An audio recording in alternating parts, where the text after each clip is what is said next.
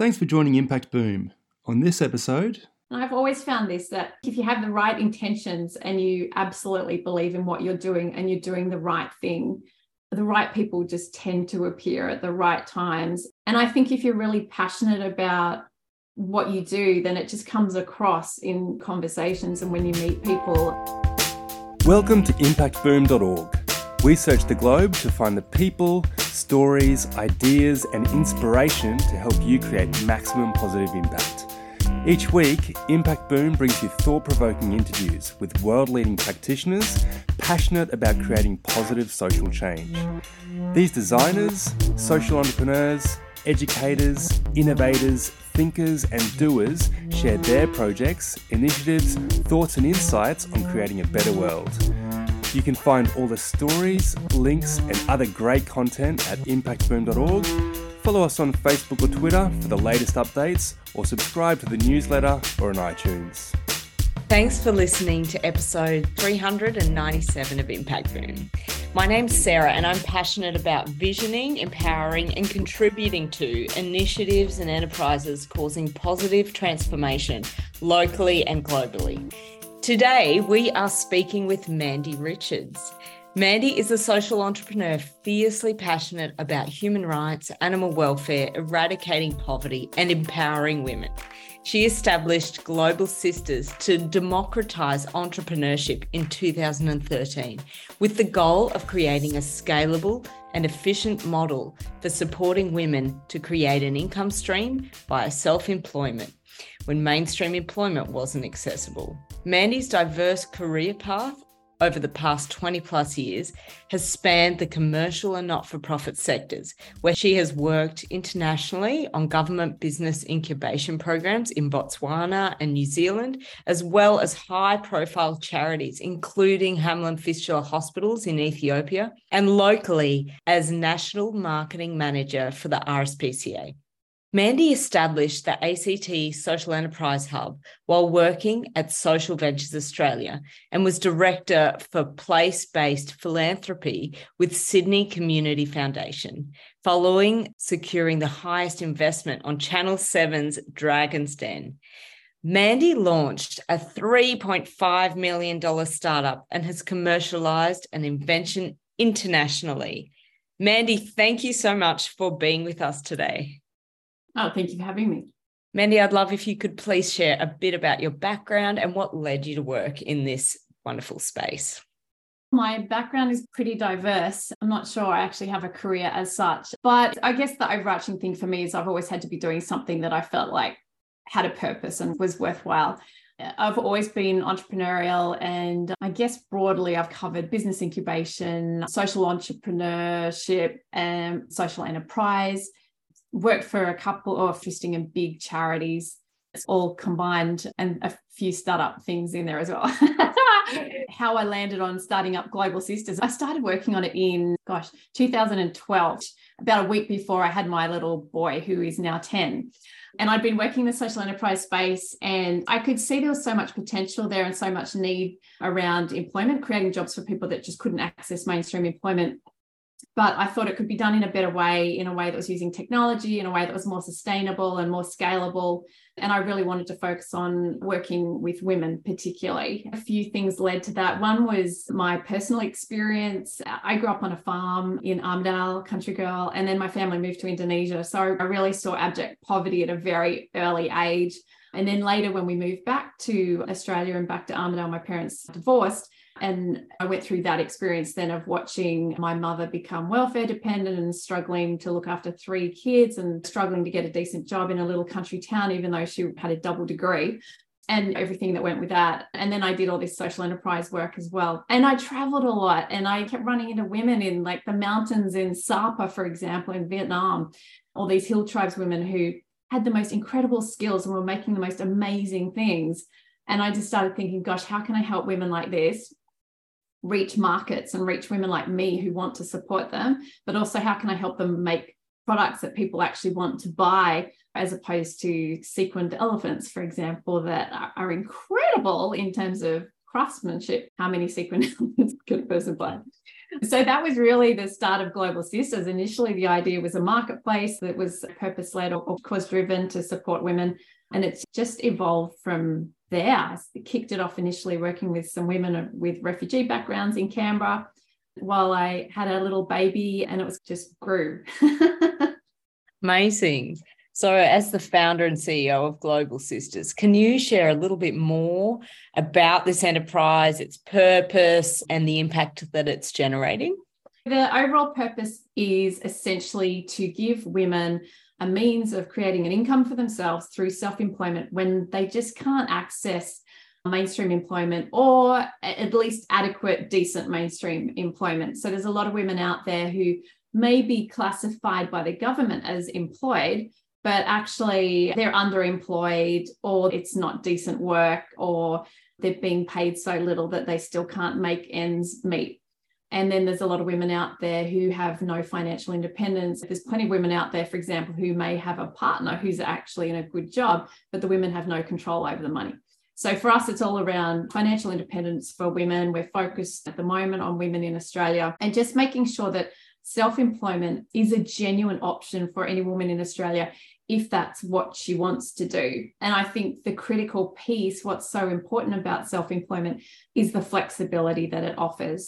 There are thousands and thousands or hundreds of thousands of women, probably millions actually in Australia, who are facing some sort of barriers to mainstream employment. And that can range from carer responsibilities, which most women have, whether it's children or elderly parents or some other relative, right through to they might be in a situation like my mother, living in a regional area where there just aren't jobs, or they might have mental health issues. They may be living with or have come out of domestic violence situations. They may have passed, it was 50, now they're saying 45 as that milestone when if as a woman you lose your job and it's really hard to get back into the workforce. They might have some sort of disability. I mean, there's 1,000 reasons and different circumstances that might hinder a woman's ability to get adequate work. That's what this is all about. We're at the point now where we've supported 5,500 women across Australia on their journey to financial independence. We've seen more than 1,000 new micro businesses get off the ground. We work very closely with the corporate sector, which provides all sorts of pro bono support and sales opportunities to our sisters.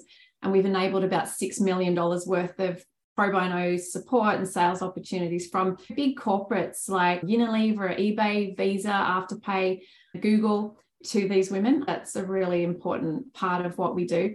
We've been going long enough where we're really starting to see significant impacts. So we're seeing older women not only buy, but actually pay off their own homes. And these are women who were facing homelessness as their future.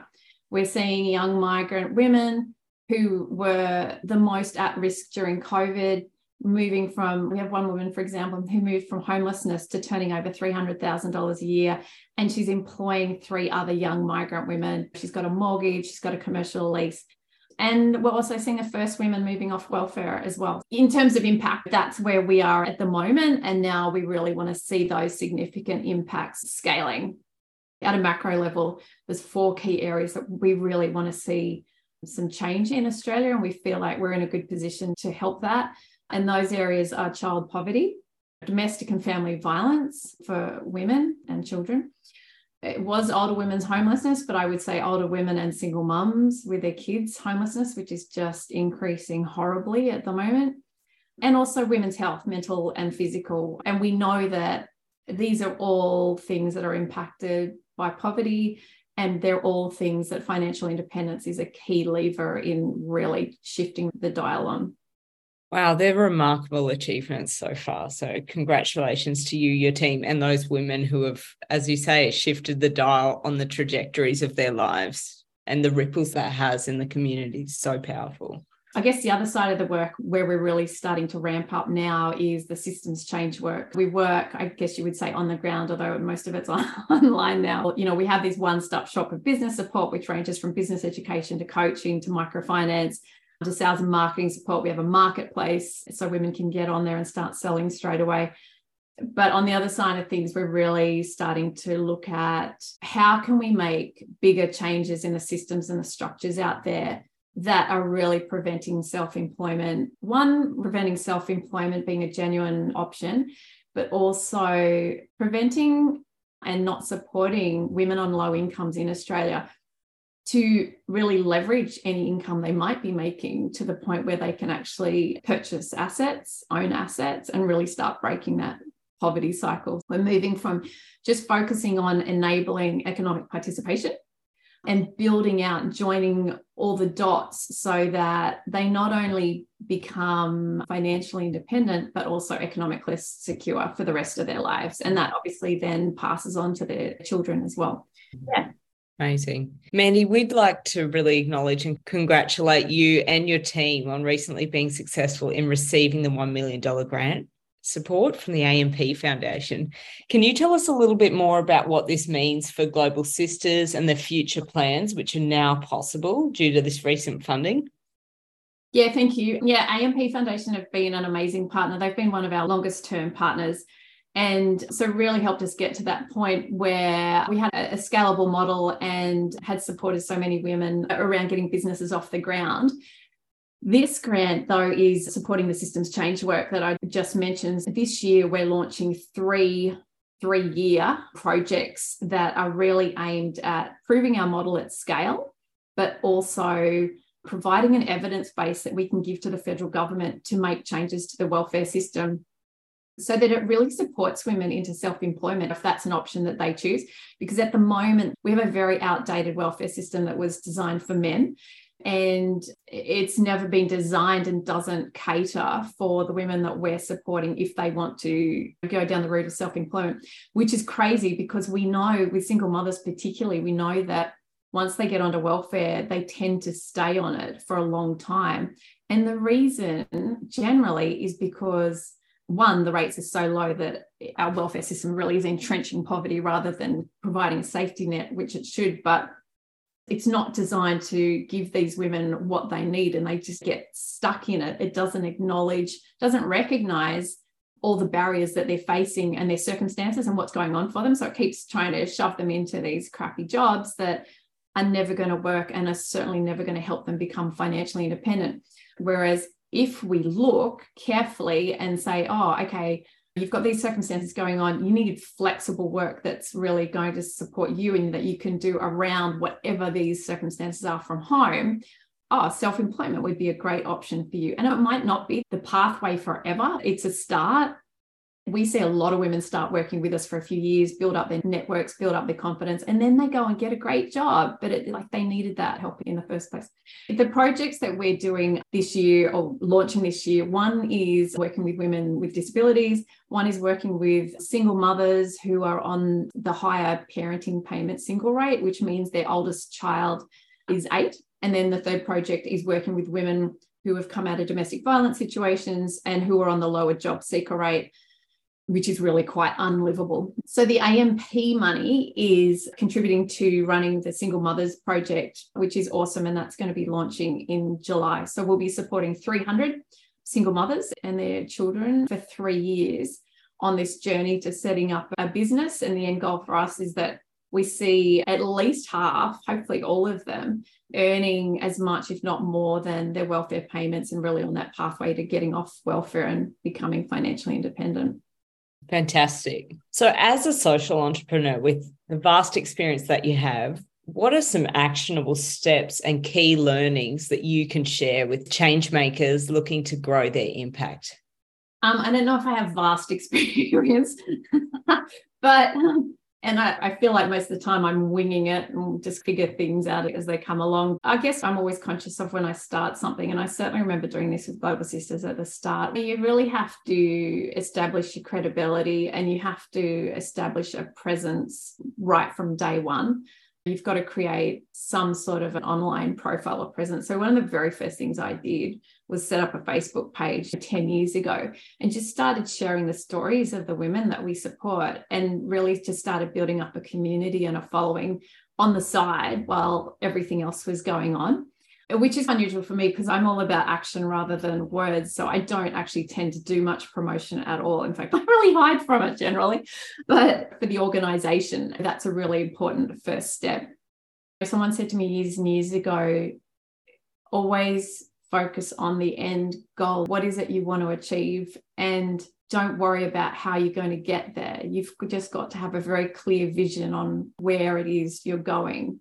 I'm a major introvert, and you would never get me at a networking event. You couldn't pay me to go to a networking event. That's my idea of hell. But I've always found this, that if you have the right intentions and you absolutely believe in what you're doing and you're doing the right thing, the right people just tend to appear at the right times. If you're really passionate about what you do, then it just comes across in conversations. And when you meet people, that's really important. I can't imagine anyone going down the route of setting up some social organization or purpose-led organization if they weren't passionate about that. But I think that piece is really key. I think one lesson that I learned, and I was aware of it beforehand, but we made a little bit of a mistake in being driven by where we were given some funding, even though I was quite keen right from the start to make sure this didn't happen. But starting small and proving your model before you expand. If I look back, probably the most obvious thing that I would say was a bit of a mistake for us was we ended up getting off the ground or setting up in 5 different locations quite early on. If I redid things, I'd probably just do it in 2. And part of that was we wanted to prove the model in a regional area, in an urban area, and it was also important to be seen in Victoria and in New South Wales. And, it's probably really obvious, but it was one mistake that we definitely made. You can do something at a very small scale to prove a model and then build up from that. And once you've got your proof points, once you've got a story to tell, then that's when the support really starts coming. Identify some wins, and as soon as you've got those, then you've got something to really start selling as such in terms of promoting what you're doing so that other people who are interested can really get on board. We set up our social impact framework right from the start as well. I think some sort of an impact framework for our sector is non-negotiable, partially for funders so that they can have some faith in what it is that they're actually investing in, but also for you so that you know you're progressing and you're achieving what you want to achieve. That has been a roller coaster journey for us, and a real pain at sometimes. My goodness, we've definitely, that's definitely been a learning curve as well. And it doesn't have to be complicated. We always try to keep it simple. And even with that intention, sometimes it's gotten a bit bumpy. Having some sort of impact measurement tool from day one is really important in this space. I think the one area that I've found hard has been HR and people. And again, it's been a learning curve. And where we've landed now, and it seems to be working, we've got an amazing team on board now with mostly women, one man, who are super committed, hardworking, and just a great bunch of human beings. Our culture is number one. I've always said from the start, and I would say this to all potential board members or team members, anyone getting involved, that there's 3 criteria for joining Global Sisters. And you have to be genuinely passionate about the cause and what we're trying to achieve. And we look for indications of that. Saying you are is nice, but we want to actually see evidence of it.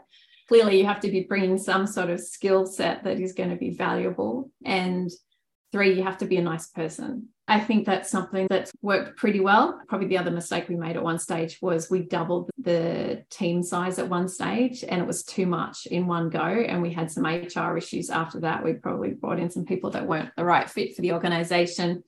And it was such a small organization that it had a really big impact on us. We're very cautious now about who we hire and how. And cultural fit and personality is like the number one thing we look at. And then we really fit roles around them. Because when you're such a small team, and also when you're working on something that's purpose-led, people are very passionate about that, but it can also lead to sometimes attracting the wrong people as well. I really tried with Global Sisters from the start to approach it as a business, not as a charity, and avoid a lot of typical charity pitfalls in who we hire, but also just how we present ourselves and how we operate. That seems to have worked really well. I really work on my gut. I really believe in, doing what is right, what feels right, rather than what is the proper thing to do, perhaps in other people's eyes. I think you have to have your own pretty strong moral compass, but also have a really clear end goal always. People will always try and change your mind. And even internally, one thing that was really interesting for me to see when we were going through a big change was people really can be very resistant to change. And if you spend a bunch of time with a team on one thing and then you need to change suddenly, which we did at one point in time, there can be a lot of resistance to that. You've just got to be so clear in your own mind on where it is that you need to go, to get there. Yeah, fabulous. For sure. So as a female business and human rights leader working to support women globally, what are some of the challenges and opportunities, and I know you've touched on some of these, that you see at this time, both socially and economically? That's a big question. Like 3 key areas, I suppose, for me would be capitalism and what that means for society, gender inequality, and also the environment. And they're all very closely interlinked. I think if you don't look at all of them, then it's pretty hard to change anything. I'm all for capitalism, but I think there are parts of it that are really broken, and we've ended up in a place that is not great, whether you look at the environment or you look at poverty or you look at the mental illness levels in society. It's clearly not working in the way that it needs to. I think all governments need to be really looking very closely at some well-being or happiness index as part of their bottom line. There's not much point in having a society where you've got 10% really rich and everyone else stressed out of their minds, and eventually it's all going to implode, really. I think social business is the future of business. I think business for me has the power to really change the world, and ultimately it's business that has caused a lot of problems, certainly climate change issues. If all businesses became social businesses and they were looking at their ESGs and then acting on them, and not just tick boxing and giving it lip service, but genuinely from the board to the CEO to the person cleaning the floors, they have to have values that they're working towards and that they believe in. And those values have to include the environment, and they have to include people's well-being. Otherwise, what's the point? But also, we're never going to clean up the current mess if we don't make some dramatic shifts there.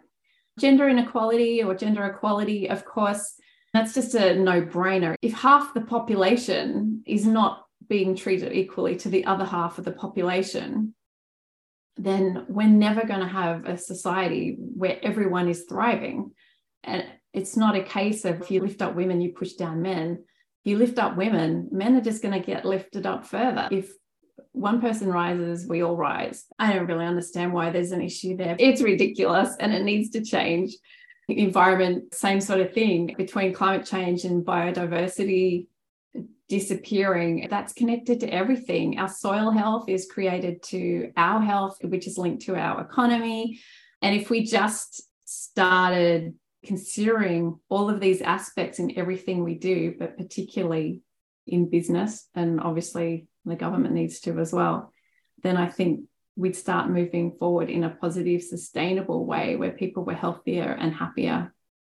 Absolutely. And the micro, macro interconnectedness of things and those authentic, tangible, actionable things people can start taking on regardless of their position or whether or not they own an organization. Like, what can you start doing now in your life to create those culture changes and ripples? Yeah, exactly. It's just about values. And if every person works to similar values, whether they're the board chairman of one of the biggest global companies or they're a street sweeper out in the street, like everyone creates ripples with what they do. Absolutely. We're all connected. Absolutely. Mandy, I'm curious, what are some inspiring projects or initiatives that you've come across recently that are creating positive change? I love organizations that are super practical, really tangible, and just getting on with it, and you can just see really great impact. Two of my favorites in Australia are Too Good Co and Metal Gifts. So Too Good is based in Sydney and Metal based over in Perth. And they both work with women who are in highly at-risk situations. Rob Caslick, who founded Too Good, is this amazing social entrepreneur. He's an engineer, which is interesting because they're not normally super creative, but he's incredible. They work with women who are at risk of homelessness or probably have been homeless. And they do a range of different things, but they started off with this ethos of you buy one product and we'll gift one to a women's shelter. And they started off with doing that with soups and bringing in high-profile chefs to come up with the recipes, and then expanded it out to skincare products and all sorts of things. He's always doing something new, super entrepreneurial, really practical, and just bringing so much value to these women's lives. And the end result is that they end up being employed with Too Good, and then they're really on a pathway forward with their lives. Metal is similar. So their focus is on women specifically that have come out of domestic violence situations. So they work with women who have been homeless because of DV, or women who are living in shelters.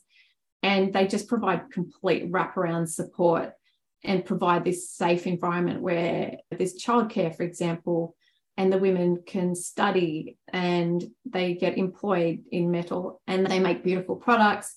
And then they package them up into gift boxes. They do a lot of, I think, particularly corporate gifting, but it's this complete service that gives these women the chance to build up their confidence and their skills and a network where they just couldn't otherwise, because generally they're hiding from some abuser and, really at-risk situation.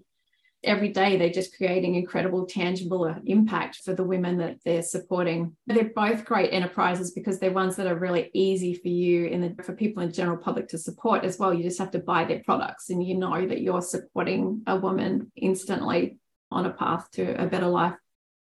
Another one that's really interesting, very different scale, the Nature Conservancy, which is a global environmental organisation. I think they might be the biggest one. They're pretty incredible. We did a project with them years ago around a program they're running called Nature's Leading Women. And I really loved it because what they did was they brought to Brisbane, I think it was 5 or 6 groups of women from different Indigenous communities. So 2 of them were remote Aboriginal communities in the Northern Territory, and then the rest were from around the Pacific. So there was a group of women from Papua New Guinea, some from Solomon Islands, and some others, I think Micronesia. These women all ran environmental conservation programs in their communities. For example, the women in Papua New Guinea were working on preserving the mangroves, which are essential for so many reasons. But what was happening in these communities was the men didn't support the environmental projects. And so this program brought all the women together to look at their projects and work with them on how they could turn it into an income generating enterprise. And so that was where we came in. We were providing the business support. So we had women from the Solomon Islands, for example, who didn't even own shoes and who are communicated with by a man in a little boat. I've now been there. They live in the most remote place you can ever imagine. But we had these women on computers creating their own branding using Canva. It was incredible. And just in a few days, I loved that project because it was so practical, but also I guess it was combining business with environmental conservation projects. But what it was achieving was so practical because these women could then generate an income for their communities. And because they're generating an income, then the men would support it as well. And it had the environmental benefits. Awesome. Really cool. To finish off, what are some books or resources that you'd recommend for our listeners?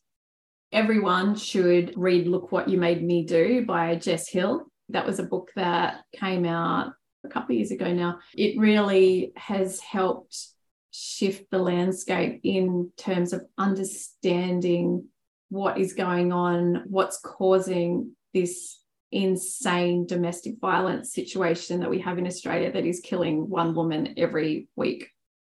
It's not a pleasant book to read. It's not an easy read, but it's something that every Australian should read. I haven't seen it, but there was also, I don't know if it was a series or just a documentary, but I think on maybe SBS. So you could find it to watch as well. That's just something everyone should get through.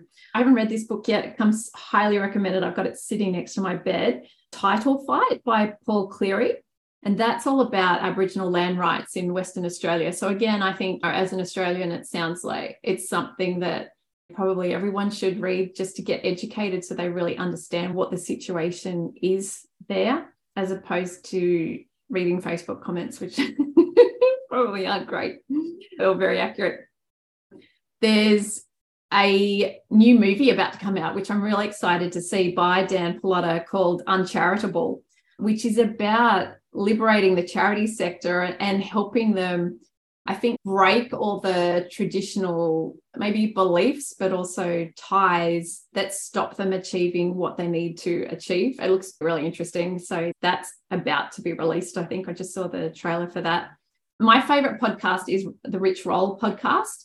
I don't know if you've come across that. He is an American guy, super interesting, but he just interviews the most fascinating people, all with some sort of a purpose, and you can just learn so much. The other day, there was a psychologist on there talking about how to help your teenagers' mental health. There's a lot on there around the environment and sustainability, a lot on living longer and living better, and just very interesting people on there. One of the projects I'm working on at the moment, which is a bit fun, but I'm really excited to see it. It's something that I've wanted to do for years and years, is we're bringing out a book at Global Sisters, and it is going to share the stories of 20 to 25 of our sisters. One thing that's incredible, I'm so lucky to have this opportunity, but to meet so many interesting women and hear their stories, and they're all so diverse and so inspirational. Like, you couldn't make up some of the journeys these women have been on. So I'm really excited to share those in a book later this year. That's going to be a coffee table type book. At this stage, it's not going to be for sale, but we'll have it online so that everyone can see it. We're also going to print hard copies and give them to people who are in positions of power, because the purpose of it is to let people experience a life and a journey that they never would otherwise. And I think that should have a lot of benefits. I hope when people have more understanding of what life is really like for so many women out there with very different experiences and very different stories. Amazing. Valuable spectrum of resources there that you've shared. Thank you. Mandy, thank you very much for your generous insights and time today. We really appreciate having you on the podcast. Thank you for having me. Great questions. Thanks for listening to Impact Boom. You'll find links to the initiatives, people and resources mentioned in this podcast on impactboom.org. Please leave your comments below, and remember, we'll be publishing fresh inspiration and insights to help you create positive impact every week on the website, Facebook page and Twitter.